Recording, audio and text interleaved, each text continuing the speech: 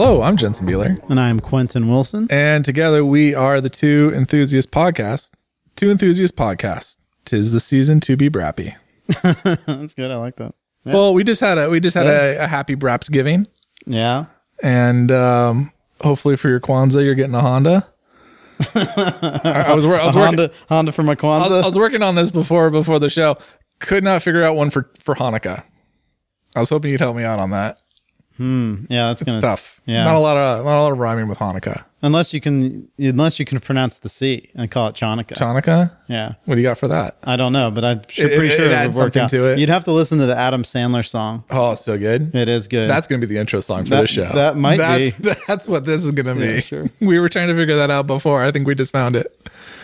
Quentin, haven't seen you in a week. Where you been, buddy?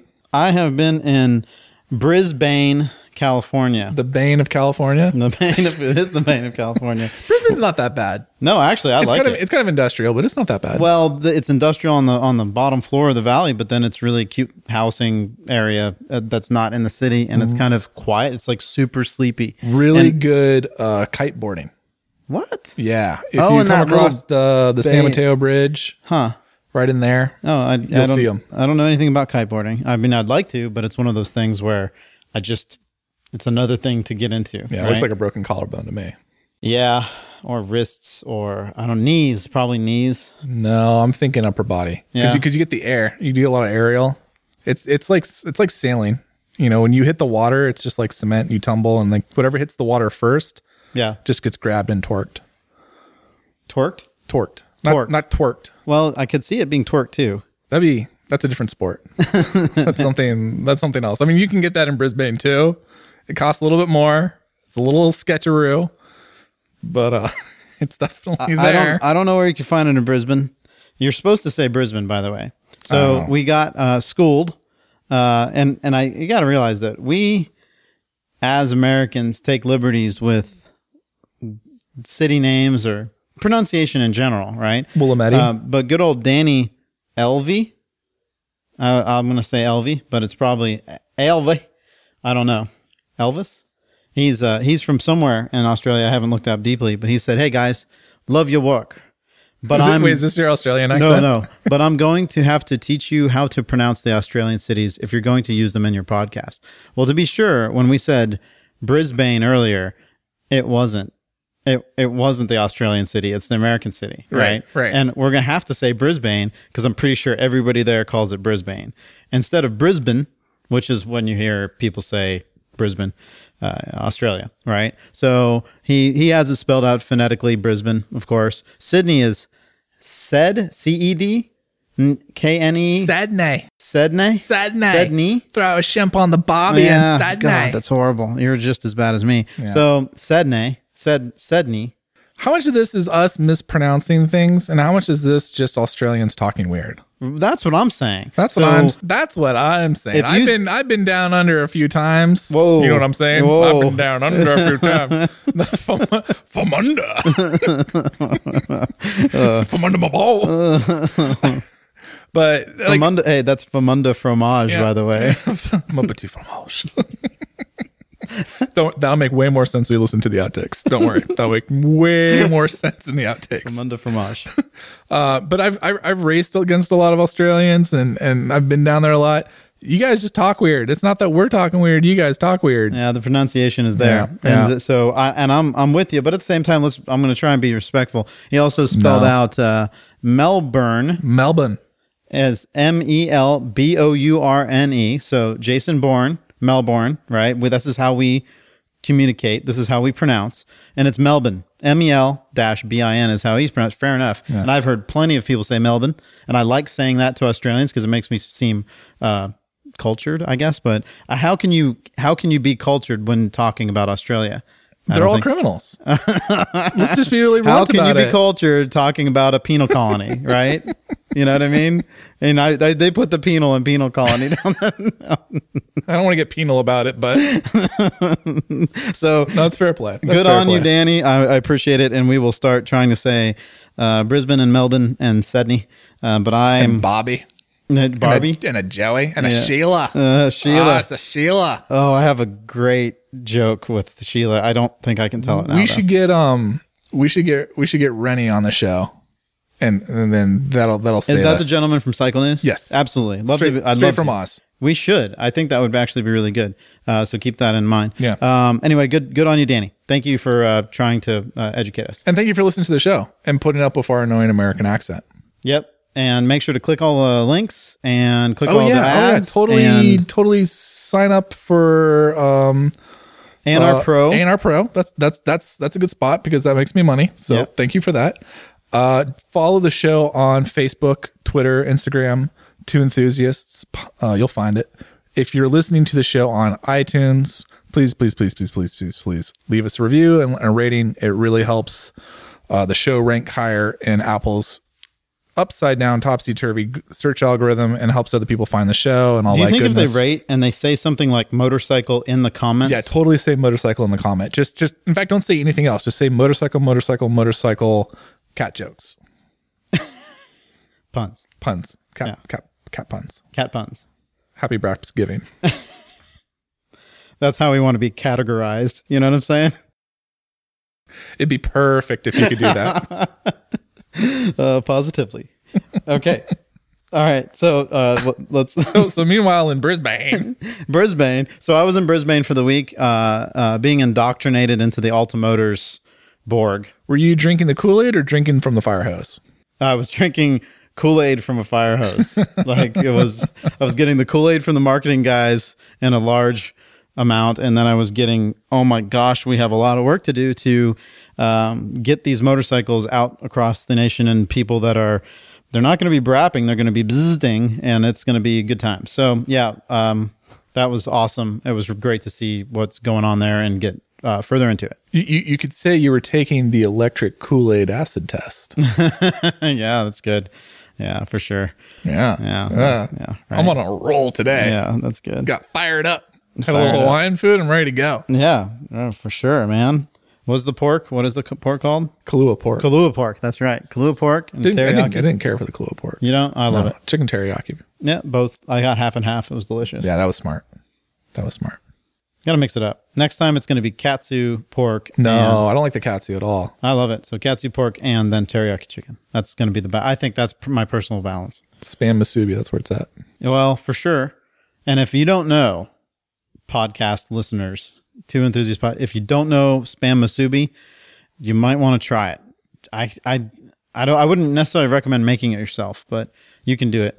Yeah, it doesn't seem that hard. No, but You just gotta get the seaweed. I think there's a thing there, and the key is the rice, right? I mean that's Asian food in general. Like if you don't get Absolutely. the rice right, you're just up a creek. Yep. All right. So less Meanwhile, musubi, more motorcycles. More motorcycles.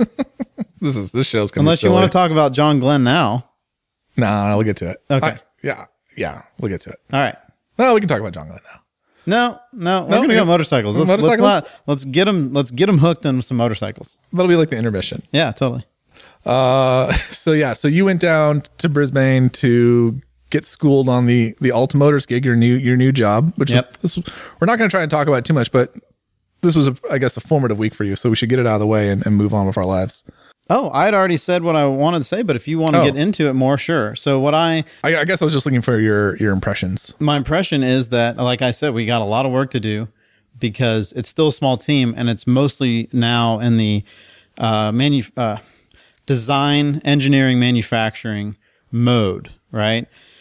So there's a lot of people there that are functioning in that capacity as building the bikes, but now there needs to be a blend into selling the bikes and then keeping care of them afterwards, and that's what I have been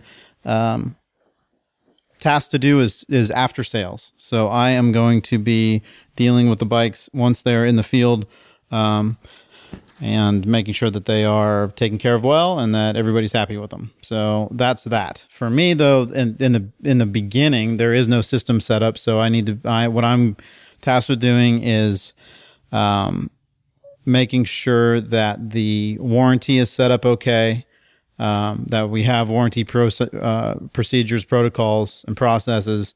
I need to make sure that the training is there. There's not a whole lot of training because the bikes are pretty simple, but there's enough training that it's of note because, frankly, it's a new thing, especially on the battery side, right?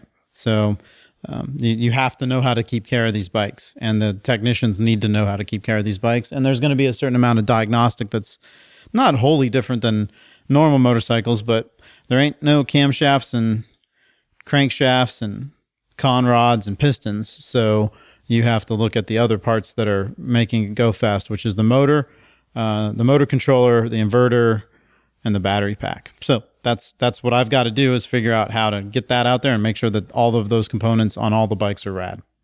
Yeah, we were talking about it at lunch about, I think, obviously you're going to have to get up to speed on the different electrical components. There's going to be, it's still kind of like two wheels. So you got the bike, suspension, the wheels, the brakes. Those are going to be kind of common components you're used to. But in terms of learning almost a new vocabulary in what electric vehicles, the different battery chemistries, the different kinds of motors, and then how the inverters work. Like I think that's something that the industry as a whole is going to have to kind of go back to school and get educated on, because we're such a mechanically inclined pursuit. And now it's becoming more of an electrically inclined pursuit, if that makes sense. Like when I still hear like inverter, I still think like Top Gun, like we were inverted. Like you kind of have to like recalibrate like what your brain's associating. Sure. And I think that's going to be the huge task for dealerships and for like the salesmen of dealerships who are going to have to be selling these bikes, whether it's Alta or Zero or Victory or whomever, because like not only do you have to be educated in that terminology, but then you need to be able to impart that knowledge to the consumer that's coming through the door and say like, okay, well, why is this bike with 5 kilowatt hours better than this bike that's got 4 kilowatt hours, or vice versa, and being able to really kind of like stratify out the products, because it's a whole new ball game in a way. Sure. And for me, the motors are I wouldn't say the most confusing, but what I've got to learn, because there are so many different variants, right? The classic being a brushed DC motor, which is what you'd find most people know in most consumer grade things that take a small motor, say an electric drill. A lot of them for many years brushed DC motors, right? So like if you I'm trying to think, like a drill, I guess would be a good example. If you look at a drill and you hit the trigger and you see those little sparks, that's the brush touching the thing and generating electricity in the whole jam. And then those brushes need to be replaced because they're literally rubbing on a commutator. And they last a certain amount of time, but that's a failure mode component.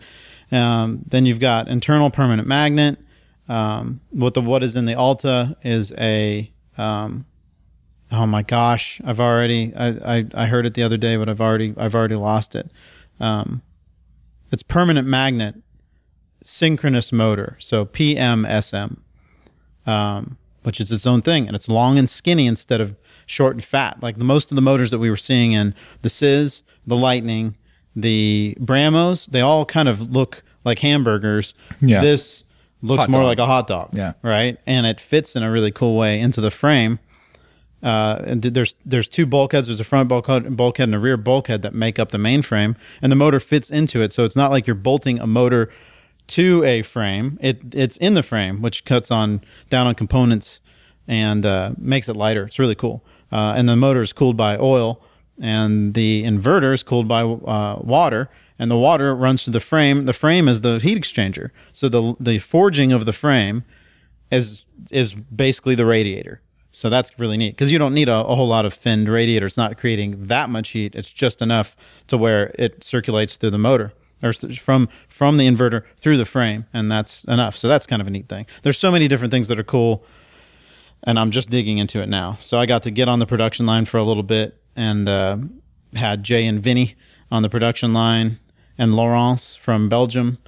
She was showing me some of the components and how it's dealt with. God, there's just so many people there. It's so interesting, and I'm very engaged. I can't wait to dig in more. Yeah, I'm stoked for you. This is going to be cool.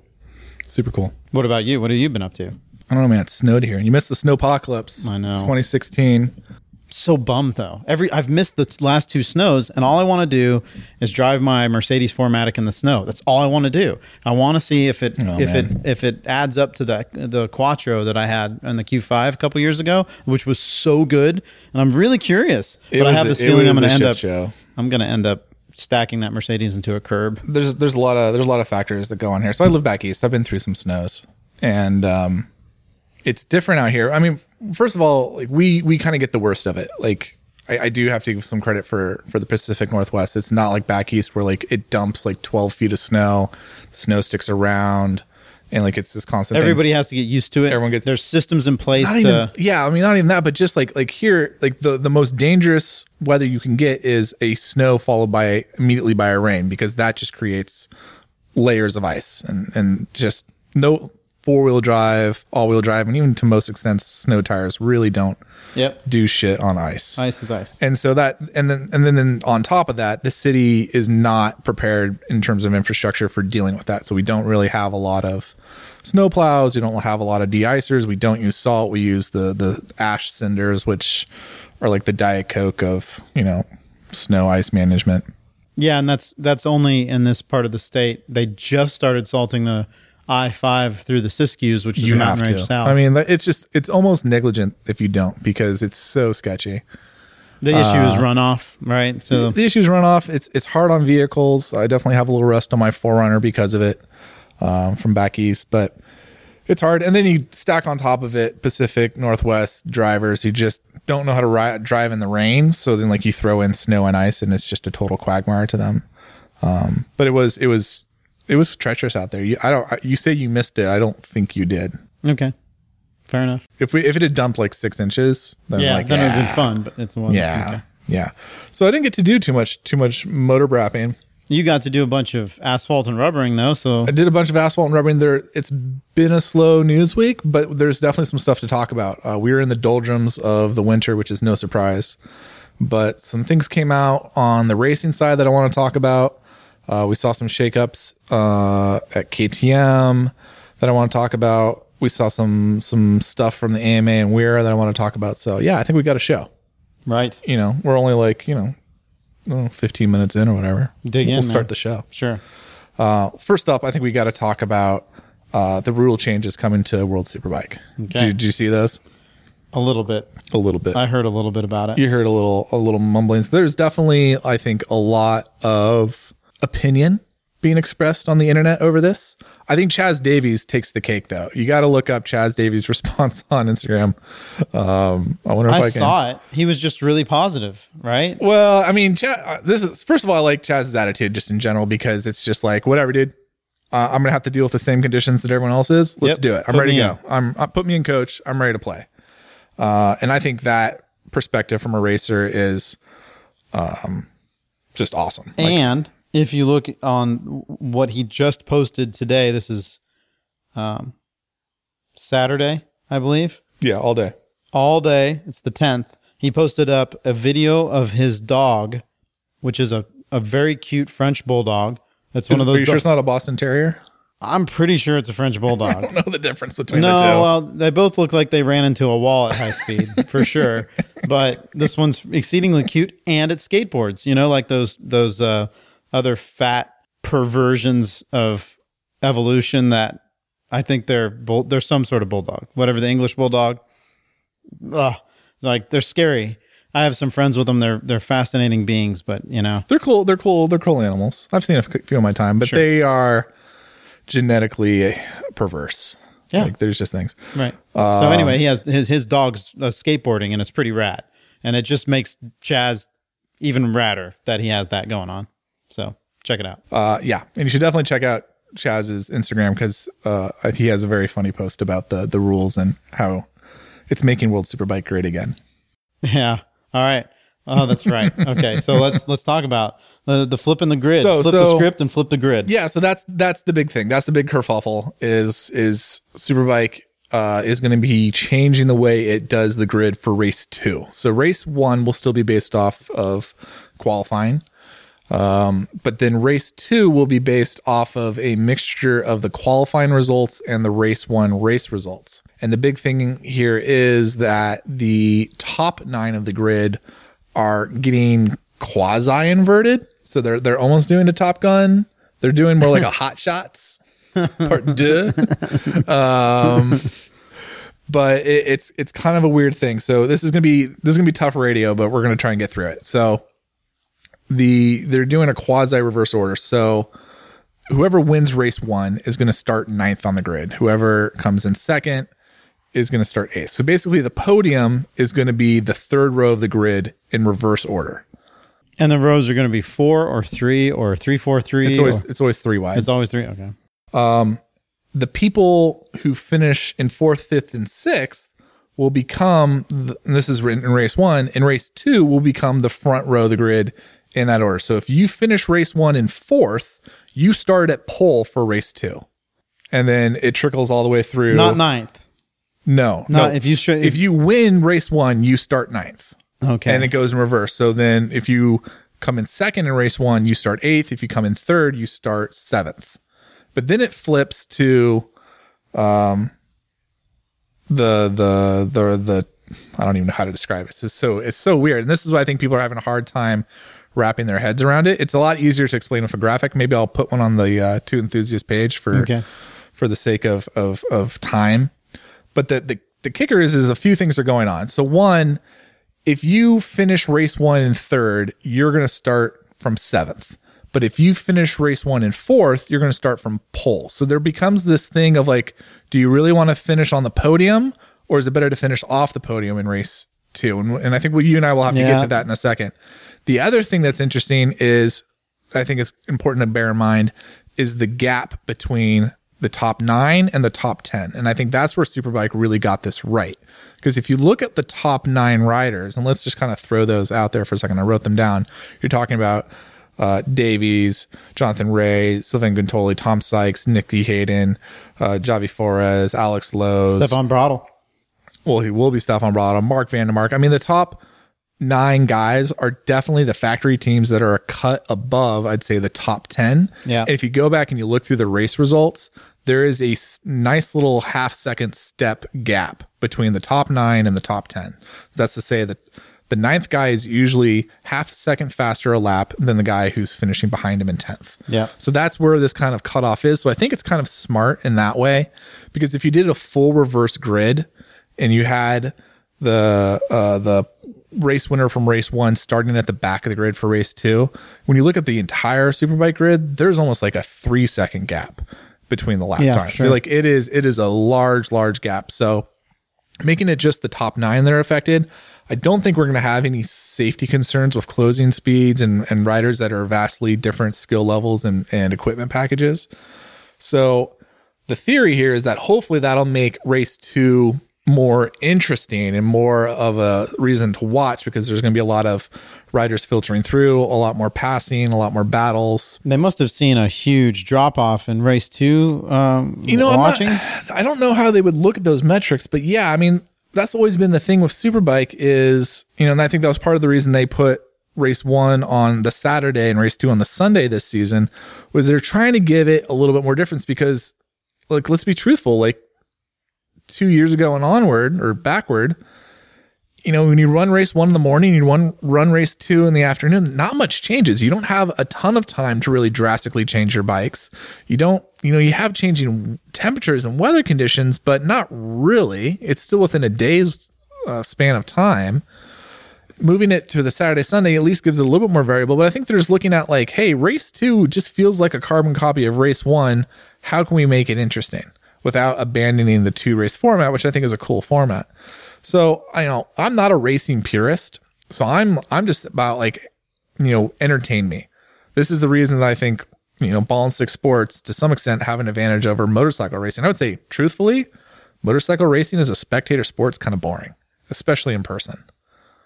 I know that's like blasphemy, but that's just how I feel sometimes. As someone that like wants to be interested in it and is interested in it on a professional level. Disagree with you completely. I think tough, about, man. That depends on the track, and some tracks are better than others. Yeah. Some races are better than others, but I would say like on the aggregate, dude, there's definitely some races like I catch myself nodding off because it's just like it's a Lorenzo in pole position situation. Well, Lorenzo's first through turn 1. All right, well, this race is going to be interesting. Not. So I think Superbike's trying to mix it up a little bit. It'll be, I think there's going to be a lot of pushback, or we've definitely seen a lot of pushback from the purists. My colleague David Emmett, definitely being one of them, wrote an interesting perspective on it, and is and he's totally right in his views. It is kind of a perversion of the sport. It should be the fastest guys lining up. if that's your philosophy on how racing should be, if you view racing as more of entertainment like I do, then, I'm not as opposed to it. What we were going to get into was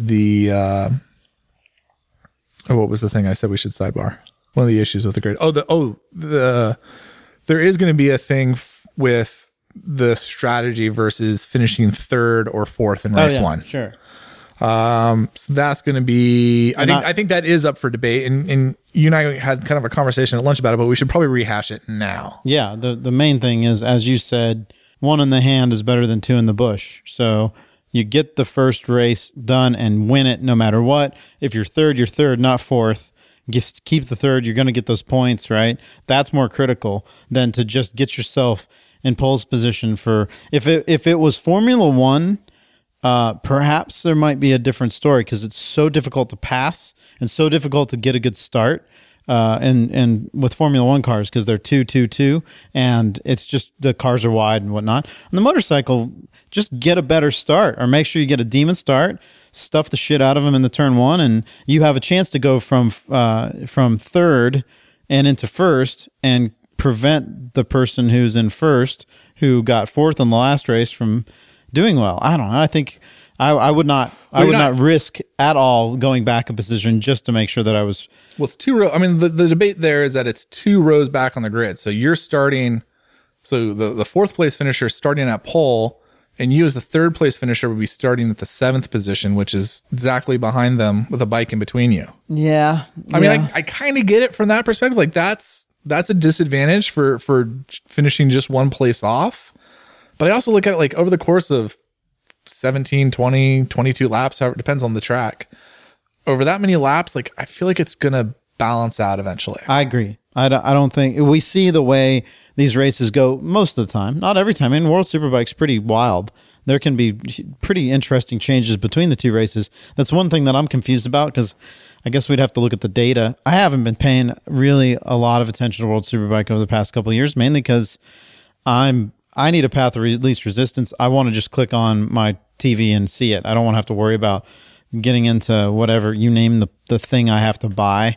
You can watch it on BN Sport. Yep, which is that's what I mean. Or you can get the Superbike Pass. Sure, right. And I'm just not into it. And I guess I'm the burnout motorcycle industry person that's just not that bothered.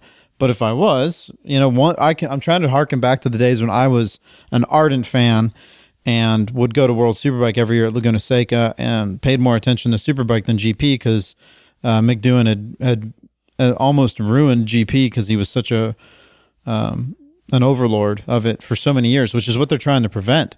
Where when he was winning every season over and over and over, it kind of got boring. We don't want that any longer. Same went for Formula One when it was Vettel over and over and over, and then Schumacher. When it was Schumacher over and over and over. You get one team that has a good setup, and it's tough to beat them. In this case, Sykes. I don't know, Sykes and Ray. I wouldn't call them overlords, but they were pretty good this season. I mean, Kawasaki is definitely dominating, but they're also spending the most money on it. The rule changes for next year, making it mandatory to use a battery and getting rid of the what do they call it? It's not a separated throttle body. Kawasaki was doing some really interesting things with their engine management, where mid-corner they'd shut down 2 of the cylinders. I didn't know that. And then for a long time, Sykes has been using what they call the low inertia engine setup, where basically they pulled out the generator. Yep, it was a total loss system. Yep. So they're getting rid of those kind of things, which Kawasaki's been able to use as one means of improving their package. But I don't know how incremental that's going to be. And affecting the results. But we're seeing good things from Ducati. We're seeing Yamaha come on board. We're seeing Aprilia next season's looking really good. Honda, I'll be curious to see how they come together. And we were talking about Stefan Bradl coming into the team, and I think that's going to be really good with him and Nicky. I think that's a strong package from a rider perspective. I'm still kind of dubious on the mechanical package, but time will tell.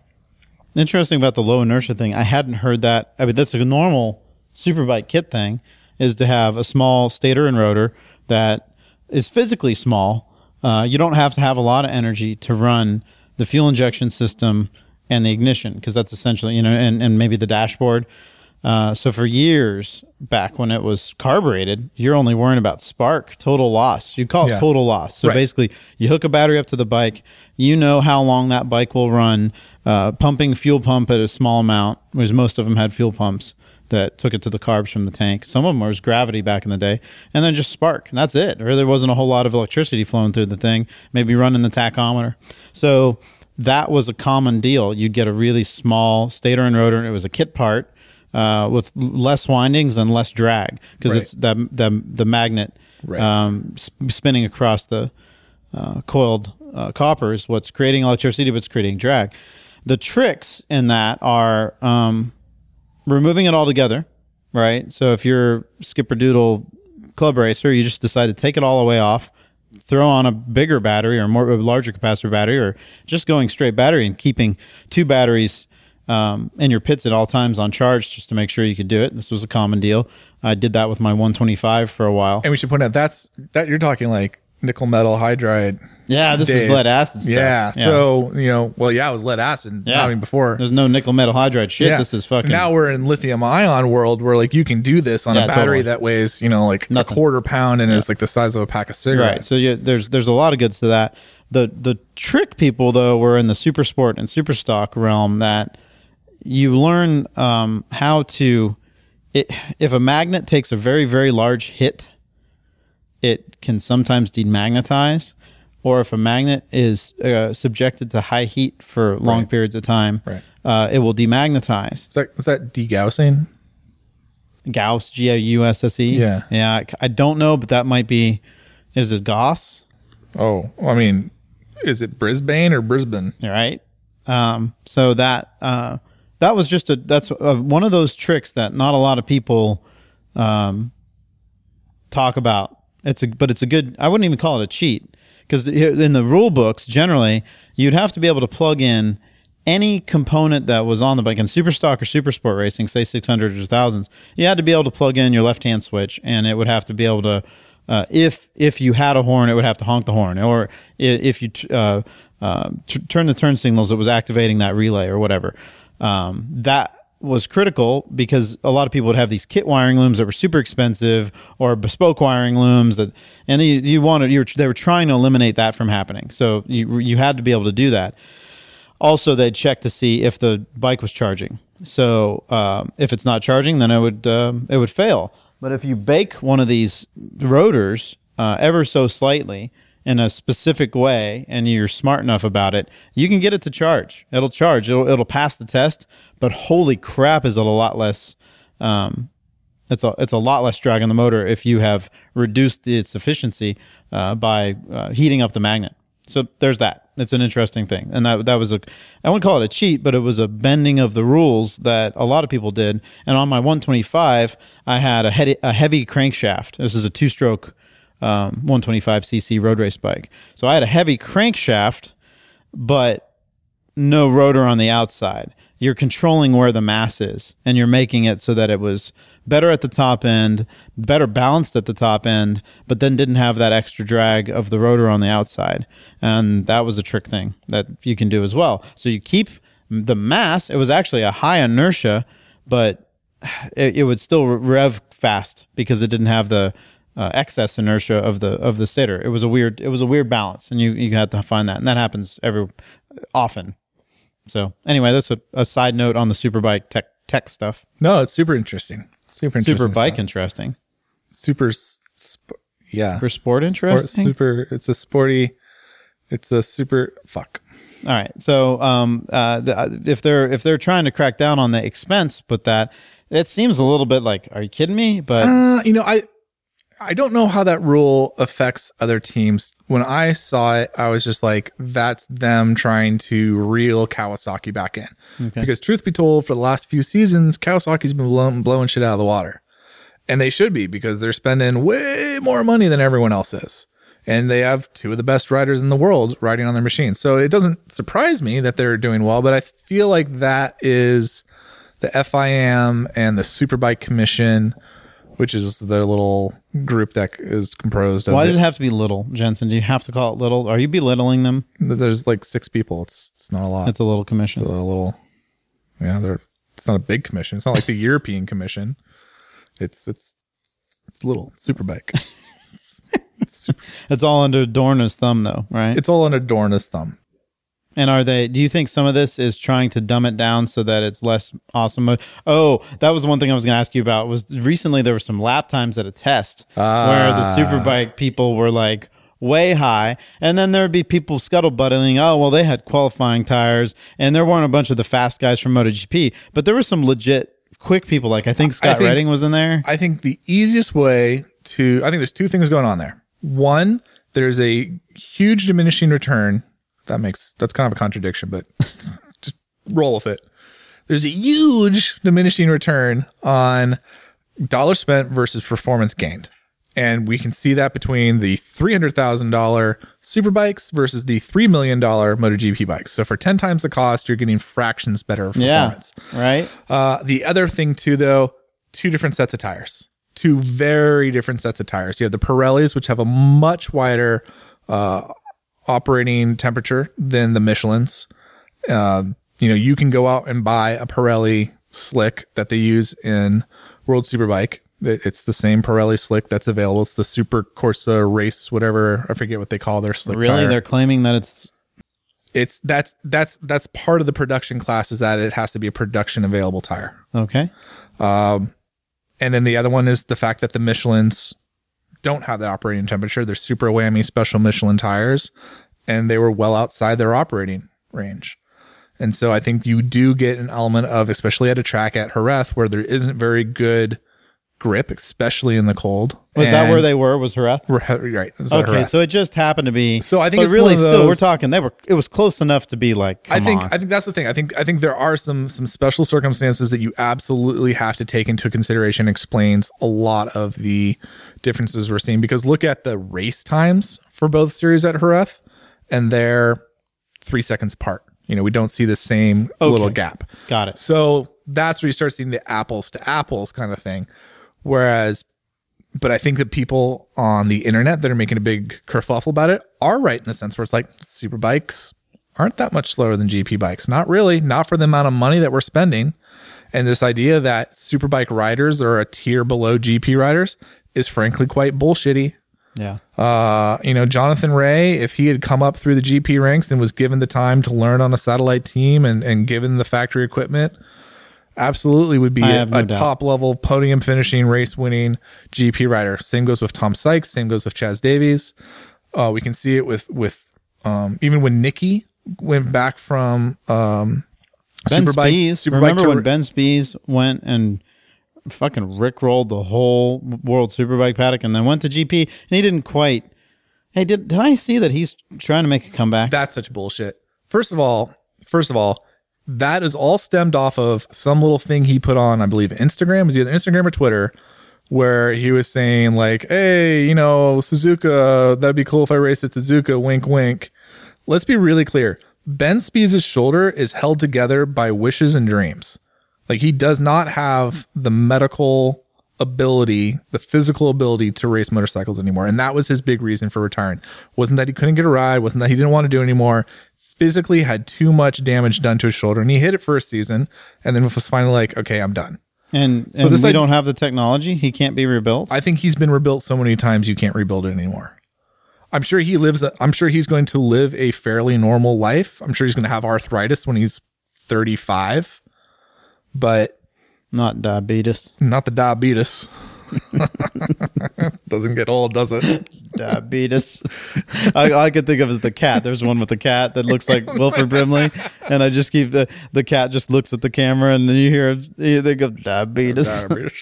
And not to make fun of anybody that suffers from that, because it's an awful thing. No, so. as I snuck away mid show to grab my Mountain Dew. Oh, are you kidding me? Like, I am one more Mountain Dew away from the diabetes. Yeah, I'm sure, but you're more close to kidney stones. Oh no, Mountain Dew doesn't give kidney stones.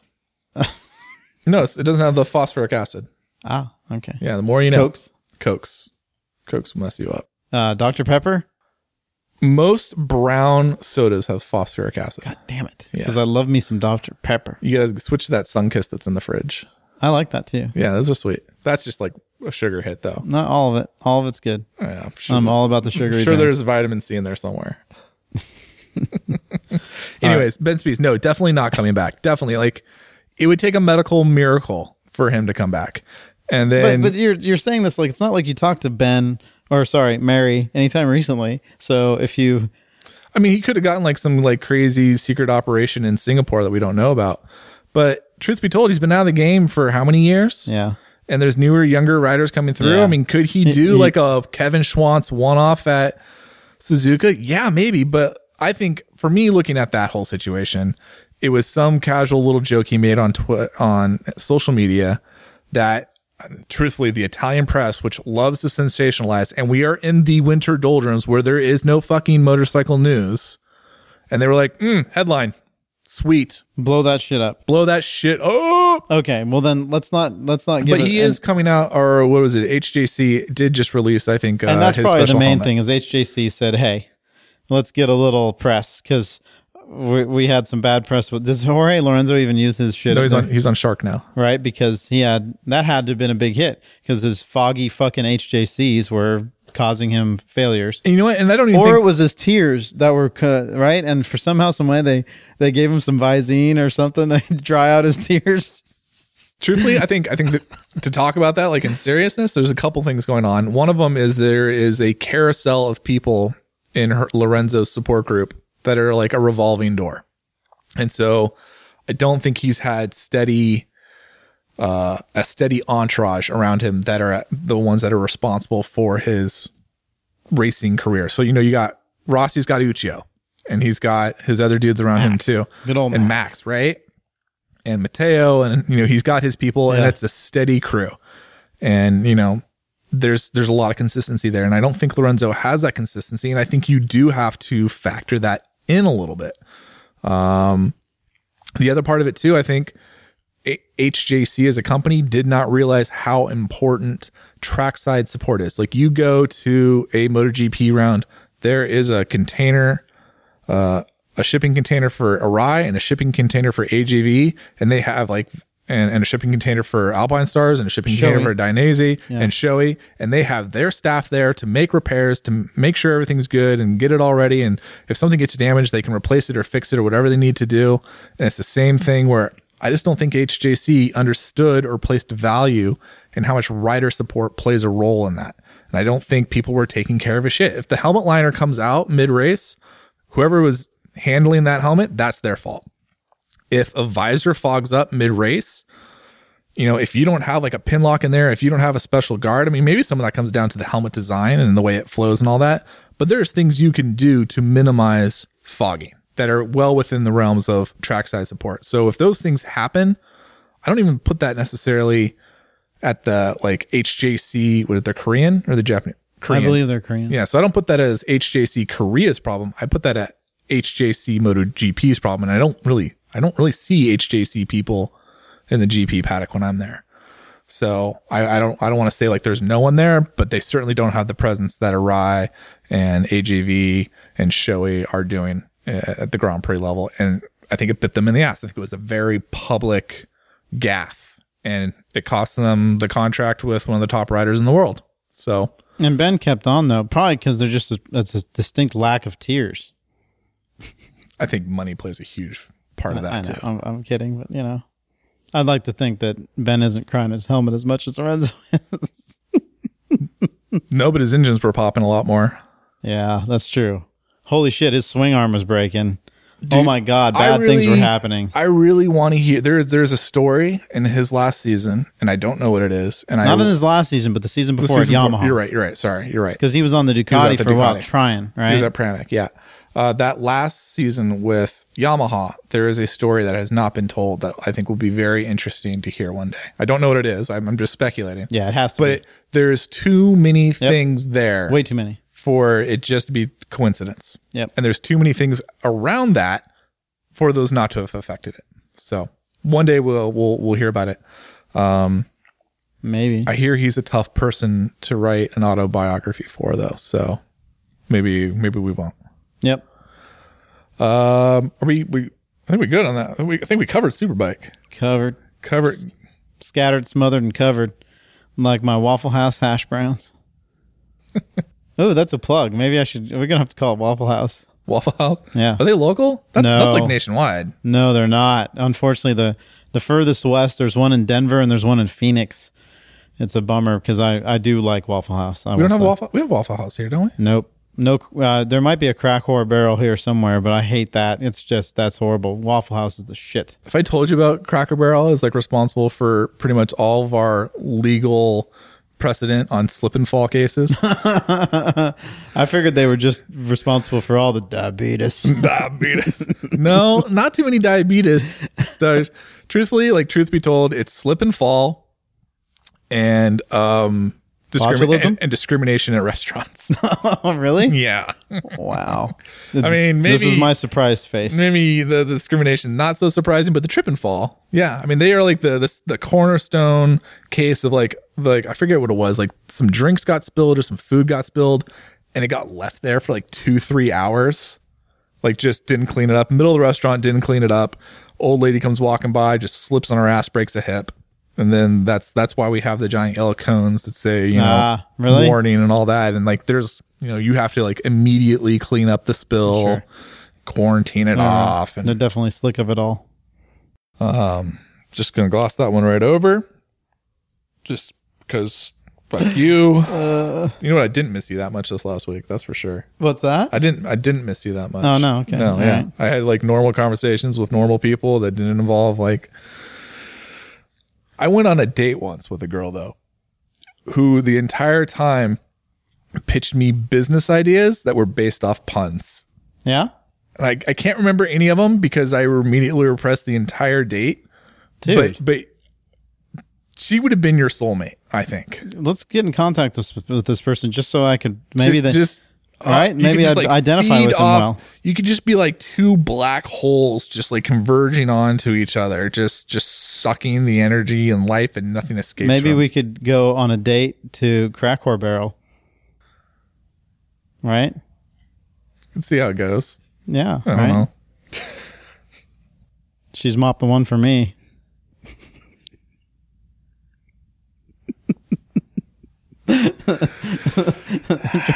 trying to wring out every last bit of that. Just tell me when you're ready. I am ready. Let's go. So we're going to see a new president at KTM North America. Okay, so who's leaving? Because Jean-Eric Burleson. Burleson? Yeah. Was he American? I Doesn't sound so much. Jean-Eric. John-Eric. I'm not quite sure what John-Eric's How long had he lineage- been there? He's been there a long time. I don't want to I don't have the number in front of me, but for as long as I've been in the industry, he's been the dude. Like 20 years, let's say. Wow. 10, 20 years. Wow. Something like that. Okay. He's the dude. Long enough to be stale at KTM. He's the dude. And taking over is going to be John Hinz. Hinz. Hinz. Sounds very Austrian or German. But I think they're all American. Oh, really? So yeah, John Hinz has been a 20-year veteran of the motorcycle industry. Spent the last 10 years at KTM. So he's various in the family. He started at Yamaha, came over to KTM. Okay, cool. Rose through the ranks. Dirt bikey person, or do we even know? I don't know too much. It matters nowadays, though. It does matter. And my understanding is, I don't know what his proclivities are, his two-wheel proclivities. Oh, I like such a good word. That's a good word, right? Yeah, it is a good word. Yeah. It's all the words today. My understanding is him coming on board, though, does signal a pivot by KTM to focus more on its on-road products. Yeah. Especially in the North American market. And this was something that was really interesting. I was reading through their financials. The US market, or the North American market, I should say, is like a quarter of KTM's revenues. And when you think about how kind of effed up KTM North America is at times, especially in terms of focusing on, being such a dirt bike specific brand here. Sure. Like there is such a huge opportunity for them in the street market. And then on the top of it, just in the North American market, like how long it takes bikes that are debuting in Europe to get to here. Like how long did it take the KTM 390 Duke to get here? How long did it take the KTM RC? RC8R, man. When The RC8 took fucking forever. Well, first of all, it came out, I'm going to get my dates a little fuzzy here. It debuted as a concept in 2005. It came out as a production bike, and I think they made 50 of them in 2008, was a proper production bike in 2009, but didn't fucking come to the US until like 2013, and by then was fucking obsolete. An amazing bike, a great bike. Really cool. I love the KTM RC8. Yep. The 1190 RC8 was a great bike, but it was like 3 or 5 years late to the party. Sure. So that, things like that just kind of crush me sometimes. Well, and so what I remember from this, from watching KTM and KTM dealers over the past, let's just say 5 to 10 years, was when they started to ramp up hard on the street side in late 2000s. So they were like, we're making these Super Dukes, we're making this 1190 or 990 and 950 Adventure. Right. They wanted to focus on it more. They knew they were going to be doing that. And they hired a bunch of people. A friend of mine was one of them. Then, I can't remember who it was, but somebody started doing real well in Supercross after Dungey? Yeah. Once Dungey, and I think that was 11, 12, 13, something like that by that time. So it wasn't like it correlated exactly, but they tried and then they kind of softened because dirt was their thing, or the economy tanked. Oh, that would be it. So once the economy tanked, I think they had to tighten up. Then they didn't let the street side burgeon. And then they were just about to ramp that back up again. And then Dungey started winning Supercrosses, and holy shit. Then it was just like floodgates open. It's time to sell more dirt bikes, because KTM had already had I'd say a corner on the off-road market. Like frankly, old guys, gray hairs, money. And there was the joke. They were just like Ducati for road, where it's older people with money, so that you get a lot of people making fun of them because they were just spending a lot of money to look cool or whatever. Even though really their products have always been really good off-road, really good, like not just kind of good. It's like Ducati. When they're not breaking down and being fucked up, they're really good. The products are amazing. Other than that, Ms. Lincoln, what did you think of the motorcycle? But they'll go fast, right? You get on a bike and you go fast. And the same with KTM. You get on them and they go fast. Yeah, they've had fuck ups here and there, a couple bikes with some engine problems or something like that, but generally it's pretty good. All right, there's the jokes, Kicktail Monday, or what is the Kentucky best? Trail Monkey? Well, Kentucky Trail Monkey is just funny, but I think it's something Keep the Money, or oh my god, I'm gonna forget it. It's one of the best ones. I'm gonna have to talk about it later on. We're gonna have to cut that one out. It's KTM, not Keep the Money. Fuck, that's killing me. Can't Talk Motorcycles. Yeah, that's it. Can't Talk Motorcycles. So they, because they have those sets of people, it was tougher to break into the youth because of the expense. And now they're at that kind of stage where they have to. I think it would be interesting to see you drill down. Perhaps this is an A&R Pro article of how much money you can make. Like, try and find KTM sales and look at profit margins. And look at how much they could profit off of a 1290 Super Enduro. And if they put marketing budget behind the 1290 and the 1190 and all the other things that they make that are $15,000 to $20,000, if they sold, X amount more of those compared to, I don't know, the KTM 65s for the kids or something like that. How many KTM 65s or 250s or 350s do they have to sell to make up for the profit margin of selling just even one big street bike unit? And that might be what they're looking at. They're saying, hey, right now we have opportunity that's missing. We've got the dirt bike market on lockdown, but we need to work on the street bikes. I know a large KTM entity in the Los Angeles area that basically only sells the road stuff, and they're fairly new to it. And the people in their area, if it's a 450 Supercross bike, they'll buy it. Other than that, they just want the road, and that's what they need to focus on. Is some of those dealers can do that, where they can say, you know what, I could give a crap about these small dirt bikes. I'm not going to sell them. There's a Harley Buell part of almost this, where and I think this is the issue of KTM under John Eric's reign, where it's been so focused in the US as a dirt bike brand that the dealer network is focused. They're dirt bike dealers. Yeah, absolutely. And that was one of the issues, like when the RC8 came out, because that was, they'd had the Duke before that, but the RC8 was like the first, like, this is a street bike. Yeah. And pure. When you have like that sitting next to a 450 motocross bike or a 250 enduro, and like the rest of the dealership is ATVs and quads and dirt bikes and maybe snowmobiles. Yep. It doesn't make any fucking sense. So, there is that element of like, well, now like it's the same thing with Harley and Buell. So like Harley Davidson, it's like, okay, so we got all these cruisers and now I'm going to stick this like weird sport bike right next to this Dynaglide, and like the customers coming in through the doors are just not the same for a lot of these dealerships. And I think it's the same issue. And it definitely worked. Say in this, I've talked about it on the podcast before. I remember because I went to KTM Gresham wanting to buy an RC8 back in 2007 or 8. Like I was hot about it because I've been around Ducatis enough to be, I don't, 1098 is great, but everybody has one of those. I wanted this weird looking thing, and they were just barely even there, right? They could barely even talk about it. So then I just lost interest. And the main thing that made me lose interest was the price. It was stupid at the time. It was like $20,000. Yeah. Right. So that was stupid. But then they still have that issue because you go out and look at a Super Duke, a 1290 Super Duke R, MSRP is like $18,000. It's way overpriced. Yeah. Now, granted, dealerships are unloading them for like 13 or whatever, something obnoxious. Yeah, but that's not right. That does nobody any favors. That's race to the bottom shit. The dealer's not making the money. The manufacturer's just barely going to get. They're not going to order enough the next year. Yeah, but the bike sits on your floor for 2 years. What are you going to do? It's horrible. I know. That's what I'm saying. It's not good. It's race to the bottom shit. They have to get that. They have to get their shit together. I will be very curious to see how they handle this problem because I think there's an opportunity there where you could split the franchise and say, okay, so this dealership, this dirt bike dealership, you can be our KTM dirt bike guy, and maybe this other dealership can be our KTM street bike guy. But truthfully, you want a KTM dealership to be able to service all KTM bikes. Sure. So they're going to have a come to Jesus on that. I don't know how they're going to deal with it, and that's probably going to be John Hinz's marching orders going forward is how to fix that problem. I think it's dealer by dealer. You get the big one in LA that's mostly street, and you say, hey, our dealer rules are set up to have it this way. We're going to have to change these dealer agreement rules to say, if your market is mostly street and you're not going to sell the smaller dirt bikes, then yeah, you're going to have to take a few of these dirt bikes because that's what we do. This is our core competency. But if you're selling mostly street bikes, then we're going to tailor it to you.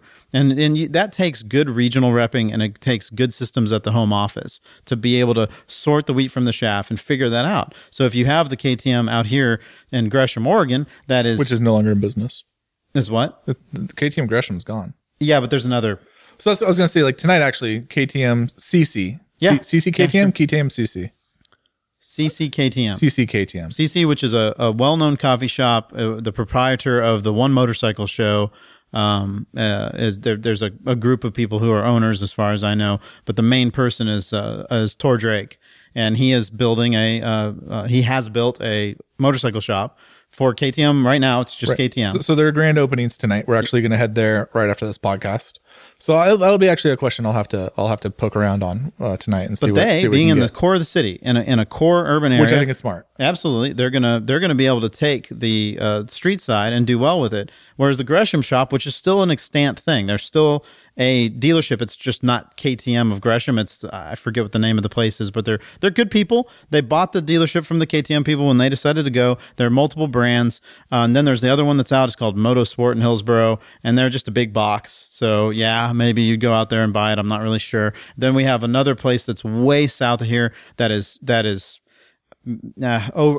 selling bikes cheaply, I'll say, whatever brand that they have, and it's probably an hour south of here, and it's diluting the market, and it's horrible for KTM because you have stuff like that going on. So they have to really tighten their dealer network up to make sure that type of stuff doesn't happen, or they need to stop overloading dealers with product or do better forecasting. And that's something that all the manufacturers are having to do right now. Ducati, Triumph, KTM, all of them have to look a little bit more seriously about how they're pumping dealers full of stuff, because right now it is just a free-for-all race to the bottom seller's market. Buyer's market. If you want to buy a motorcycle right now, you're in a throne position. You should be able to go wherever you want and buy something really cheap. I wrote that story. Now is a great time to buy a new motorcycle. Oh, dude, it's huge. I was focusing more on the finance side of it, but it is a buyer's market. Like you talk about the housing cycles and all that, buyer's market, seller's market. Same thing in motorcycling. We've got a buyer's market. It's been a buyer's market for the last 3-4 years. And it's going to continue to be so. For at least another year or two. Yeah. We are at least at the point now where we're starting to see new product. That's why it makes this time so much better than, say, like 2-3 years ago, where we weren't seeing a lot of new product. Yeah. We weren't seeing manufacturers coming out with a lot of new stuff. It was mostly bold new graphics. Well, now we're seeing, even Suzuki's got some new bikes. It's getting crazy. Yeah, with it, right. So interesting times. Last topic of conversation before we wrap up the podcast, I want to talk about the AMA sanctioning WERA. Right on. You saw that announcement, yeah. Yep. You got any thoughts on Not it? well. So Weira is You're looking at me. That was my prompt, Quentin. Come on. right. No, Dance, monkey, dance. It's Weira is Western Eastern Racing Association, I think. They've been around for a very, very long time, extremely long time. They're mostly East Coast. Like when I was growing up, they were the East Coast, mostly racing organization that was huge. So it was a club racing thing, but a little bit higher level. So you would get, a lot of it was endurance racing. And I knew it really well because they would come to Texas World Speedway, which is where I grew up. And that's where I cut my teeth watching motorcycle racing, was when they would come and they would do 4-hour, 6-hour endurance races. And those people that were racing in that were often in Cycle News magazine and often Road Racing World. Yeah, absolutely. So you'd see a lot of the products that they used and the sponsorship dollars that were going towards them. You would base your purchases a lot off of what these people wore as gear or used as, Yoshimura pipes and AGV leathers or whatever, that type of stuff. That was a big deal. No Dustin pipes, though. No Dustin pipes. No. Oh my gosh, Dustin. Pipes. So Weira had actually kind of it was powerful in that way back at that time. Even when I was coming up through track riding, it was a very large amateur racing organization, much larger than CMRA or AFM or OMRA. And it was mostly Southeast, and I can't remember where they went, whether it was Virginia or Road Atlanta. Shoot, VIR wasn't even around at the time that they were popular. It was Summit Point and Summit Point. Wow. Whatever. I've been there a couple times. And I'm sure there's places in Florida, Daytona, whatever they were doing. I don't even know if they were like at the Race of Champions in October. I'm not sure. I wish I could speak to it a little bit better, but they were a big entity. Then they started doing some West Coast stuff, and it was kind of always ran stuff because Willow Springs WSMC was the spot for Southern California, and it stretched through. If you were Arizona. South of San Francisco, you had to be a WSMC racer. And now I feel like Chuck Wall is kind of taking that over. It is for sure, because once Bill Huth dismantled WSMC in whatever bizarre, I don't know, his old age addled brain of his that he decided to stop and whatever. So WSMC unfortunately is gone, and that's very sad. But there were one racing series, one track racing series, much like OMRA is. Where you get a bunch of specialists, and they're usually only good at that track, and it takes a lot for them to break out and do good at other tracks, because Willow is 9 turns, super fast, high momentum track. It scares the shit out of me. It's gnarly, but it has a very specific skill set that you can apply to most other places. If somebody can go fast at Willow, they can usually go fast anywhere else, but it takes a bit more for them to learn the scrappy skill set it takes to go to, say, Sears Point or Mid-Ohio or VIR or Road Atlanta. But you don't have to worry about them being scared to go into turn 1 at full tuck or turn 8 at full tuck, we're talking 160 mile an hour corner. Really no joke. Really gnarly. So Willow's, you have to have a reverence for that place, right?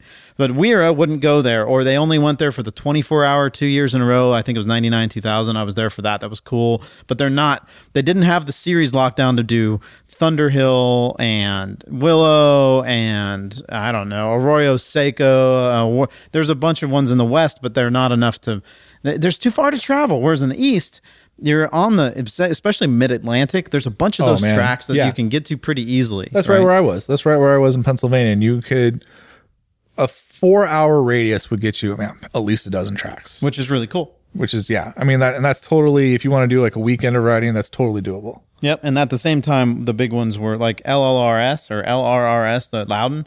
That was its own thing. That was like the super bunch of specialists, and there were always some Hall Assers coming out of that place because it was a scrappy, gnarly, dangerous track that created people that had the scrap. Weira it was just big, and a lot of people were in it, and I think the message board was always big, and it was one of those you have to stay away from just because it was. Message board can be trouble. So yeah, Weira getting. So the question is, what is the thing here? Is AMA trying to make a feeder series for Motor America? Yeah, it's I think part of it is kind of AMA giving its little Pope cross to Weira.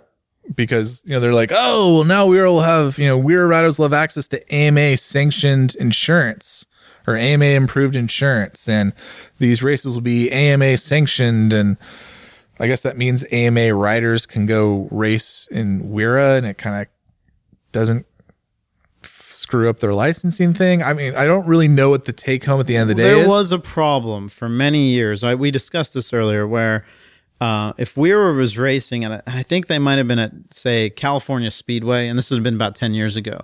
And one of our racers, when I was at Graves, wanted to go race there with their practice bike just to go get some practice. Do some laps. Right? Yeah. Just get some laps down. It's usually a situation. Just dusting off the pipes. Dusting pipes. They would go out, ride for most of the race, and then pull off and not get into somebody's championship. But it was an opportunity for them to just go get some good track time. And you'd take a bike out there, and it would have to be so much more gnarly or prepped, unfortunately, because AMA, there's an assumption that you know what you're doing and that you don't have to safety wire a bunch of stuff. But WERA, oh my gosh, everything under the sun at the time, you'd have to safety wiring, like brake caliper, like the bolts that go through the banjos on the brake lines, like overkill shit that maybe if you were flying an airplane would be necessary, but not for motorcycle racing, right? Because so you're talking about the rules, basically. Yeah, it was. I don't think that's what's going on here. No, you don't think so? Okay, I don't think that's so. What I'd wonder. The press release doesn't say a lot, and I'll just read a paragraph from it, and this is the only paragraph that seems salient to what this actually means. And it says, "Is it salient or germane?" I think it's both. Okay, right on. No, just making sure we're both smart here. Are we both smart? You're fucking up my flow. That's all I know. All right, read your paragraph. I already had a week of fucked up chi. Now you're fucking up my flow on the weekend. Are you kidding me? No, we got to throw some GTFO. Intellectual arrogance, man. That's what we're all about here at the Two Enthusiasts podcast. I fly coach, man. I'm a person of the people. I just did myself. It was really comfortable. I got an aisle seat. Were you on Alaska? Yeah. No, I was on United. Oh, well, you were a person of the people. Yeah, I was. All right, go ahead. Paragraph. Do you know when United still flew planes? Just like it's a stork. It's just a big ass bird that just waddles up to the terminal. You just get on the back and like just hold on to some feathers. Sounds kind of fun. Yeah, until you get to 30,000 feet. Do you remember the video game Joust? Yeah. That was one of my And you're on the Griffin? Oh, yeah. Oh, I love Joust. That game will always be a ski lodge game for me. I only played that game when I was a kid at a ski lodge. That's how white privileged I am. Yeah, wow. I'll give you a little bit of white privilege on my side. My dad had purchased an Atari 2600 that was set up to take a cartridge that had an EEPROM on it, and it was one of my dad's buddies because they were heavily into computers, right? So this was, I think, somebody that was involved in computer science at Texas A&M. Let's be really fair. You can't say they were heavily into computers. You had to say they were heavily into some nerdy ass shit. Yeah, right. You went past like I'm a nerd into computers. You went to like Dungeons and Dragons master bullshit. Sure. So this is early 80s, and it was somebody from the computer science department at Texas A&M had done this where you put the EEPROM on the EEPROM, and you'd switch the EEPROMs, which, they're fiddly little things. Those of us I think you need to describe what an EEPROM is for our listeners. It looks like a caterpillar. It looks like an inch-long caterpillar, and all these little connections that go into it are easily bendable, and if you had to change the map on a Ducati 916, a Ducati 748, an Aprilia Mille, a Ducati ST2, an not MV Agusta, a Moto Guzzi, Sport 1100. There's that era of ECU. You would take an EEPROM out and put another one in, and it might have a piggyback. Or you might have what do they call it? An Acorn program to be able to reprogram what was inside the map that was inside of it. So it was strange to go from early 80s where I had to do this as a kid, take an EEPROM out and put another EEPROM in. And each EEPROM had like 30 games on it, all pirated. And one of them was Joust. So that was my white privilege, right? Was the fact that I had access in one fell swoop. I could just take the EEPROM out, put another one in. Or I think my dad would never let me do it because I would totally fuck it up. So he would have to do it. And I wanted to play Balderdash and instead of playing Joust, and then I would do that. Or if I wanted to play, whatever the top speed car game or, something like that. So yeah, Joust. Wow, that was not a rabbit hole. That was like, if you're not drunk by the end of that on the Two Enthusiasts drinking game, I don't know. It makes me want to play Joust. And then, you know what? Down at Ground Control, there's a rad video game place down in downtown Portland called Ground Control. And they have Joust, 25 cents. Order a beer. And they have little cup holders right next to the thing. And you can put your beer down and play Joust. And it's super rad. And you watch the ostriches hit each other and the eggs pop out. It's really funny now, right? Oh, God, it's so good. All right. So back to the Weir paragraph. Meanwhile, so this salient paragraph. Yeah, that's germane to our conversation. It says, with this partnership, Weir has access to AMA-approved insurance, AMA ratification and recognition of results, and the opportunity to develop a clear path to professional licensing for these riders who aspire to race in Moto America, the home of America's Superbike Championship.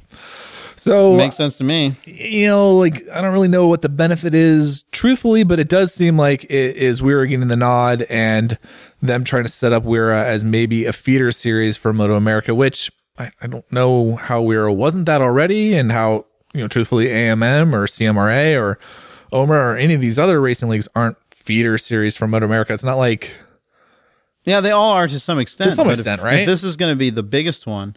And again, I'd have to see where they're racing. I haven't paid attention in a while, right? I haven't gotten a Road Racing World magazine in 10 years, and that's kind of the thing. Like, Weir was I wouldn't say it was the 800-pound gorilla, but they were like a 400-pound gorilla 10, 20 years ago. Yeah, sure. And I feel now that isn't as much of the case. Not to put Weir down, but I do feel like the series has lost some of its veneer. And maybe some of that comes from just the fact of, you know, the struggles of American road racing. Maybe might not even be a Weir issue. It might be a motorcycle But do you pay issue. enough attention to it to really be like, I seriously can't comment on it because I haven't been paying enough attention to it. It's tough. Like from where I sit, I usually can recognize the names of like the top 2 or 3 guys from each amateur series. Sure. But outside, like, I couldn't tell you what results they're getting. I don't follow it.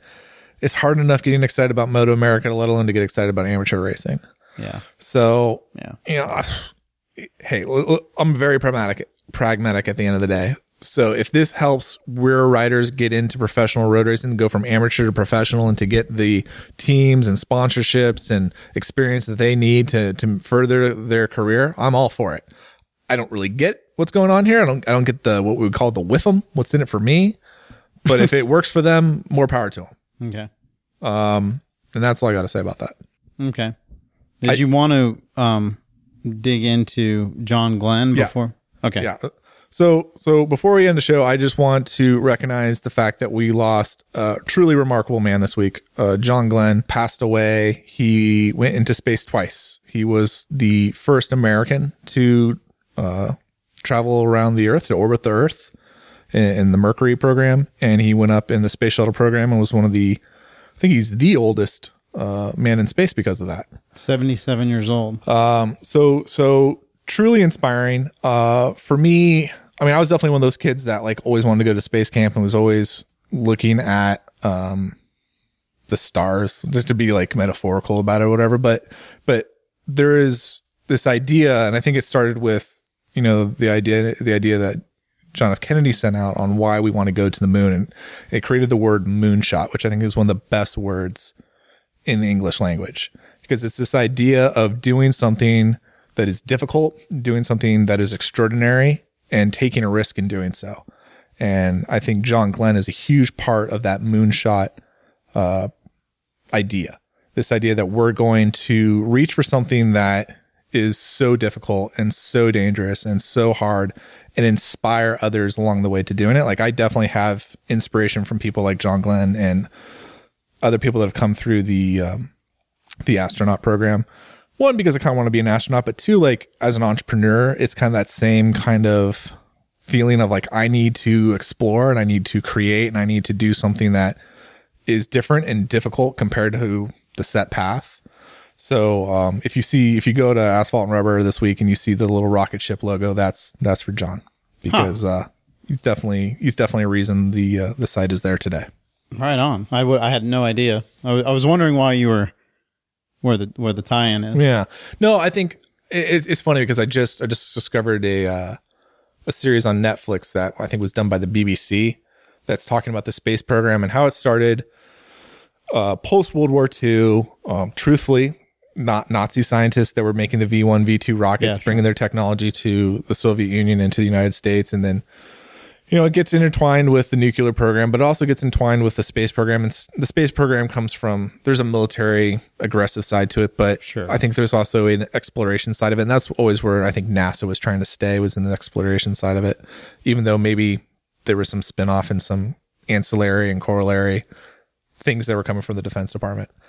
But, some of the most interesting stories and most favorite, in fact, Alan Shepard and Deke Slayton wrote a really interesting book called Moonshot, which just outlines kind of the start of the American space agencies and programs, and takes us all the way through. And there's some really interesting stories along the way. One of them's about John Glenn, and the other one that really touches me is the Apollo 1 story. And I don't know how familiar you are with the Apollo program. Not enough to be able to know which one was which. So right? Apollo what was one? Yeah, so Apollo 1, obviously the first one was a failure, and it was a huge failure. So they were testing the well, they weren't testing it. They were getting ready for launch. They were 10 minutes out on launching Apollo 1. And at this time, the capsule, they were working in a pure oxygen environment. And super hyper dangerous. Hyper dangerous. And there's long story short, it went completely south, and the capsule ignited, and the astronauts ended up just engulfed in fire. And the way they, like, it's not just like fire like you and I know it. Like, the fire was so hot, like the metal handles on the doors would just melt off. And it was a huge pivotal moment for the American space program, because it taught us a lot about safety, and it taught us a lot about process. There were so many things that went wrong with Apollo 1 before this even happened that it should have been a warning sign, and it wasn't. And I think it took us a huge pause to realize like what we were doing in terms of the great leaps we're trying to make to get to the moon first, and maybe some of the sacrifices we're making along the way. So really interesting story. The Mercury program's really interesting. Gemini, even looking at some of the space shuttle missions, obviously Challenger is something that I remember watching live on TV, which was really hard. But all the way through to the ISS, I think there's some really great stories that come out of the space program that are inspiring. And if you're someone that's, kind of like me, that's a little bit entrepreneurial minded, that tries to think bigger than they are, I think there's some good allegories there. I will say that there was a film that was made that I was always impressed by. It was a good story. It was called October Sky. Yeah. That's recommended movie just in reference to space program awesomeness, right? Kids from a cold town, and I think it's one of the Virginias, and there's West Virginia and East Virginia. No, there's just Virginia West Virginia and and West Virginia. Right. Okay. Well, I was almost sounded right, because I was like, there's no East Virginia. Why am I saying Virginias?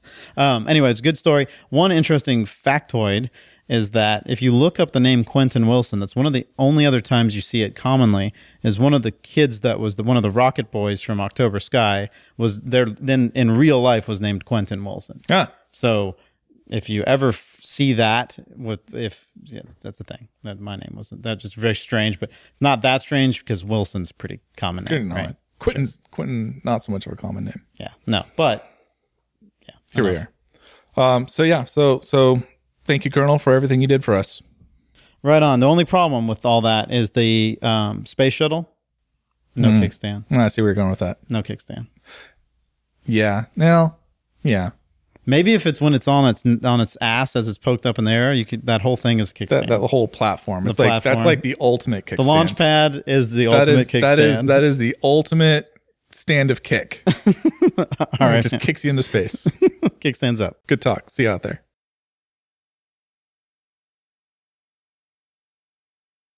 You got your phone off? I'm just trying to.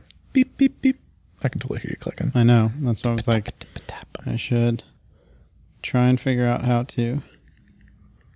French? The French. The French make the best techno. They make the best few things. There are a few things that the French do that nobody else can. You can't tell them that though. Like, no, don't admit it. Soufflé? Excellent. Fromage? Fromage. Le petit my petit fromage. They have the fromage down. Oh, my petit fromage. You Fromage, are so stinky. Ambiance. Oh, I want to put you in my stinky mouth. Oh. And drink you with my stinky wine. Oh, I can't remember which one of the French There was a French intern. We had a few of them. Alain, Adrian. I'm forgetting the one. I have to look him up. Anyway, he was all about the fromage ambiance. It was the joke was that we were using French words and fromage ambiance. Oh, the fromage ambiance. Mais oui. Ma petit papillon. What is a papillon? It's a butterfly. Oh. A little butterfly. Petit papillon. Ma petit papillon. You have to like whisper it at the end though. Papillon. Papillon. You ready?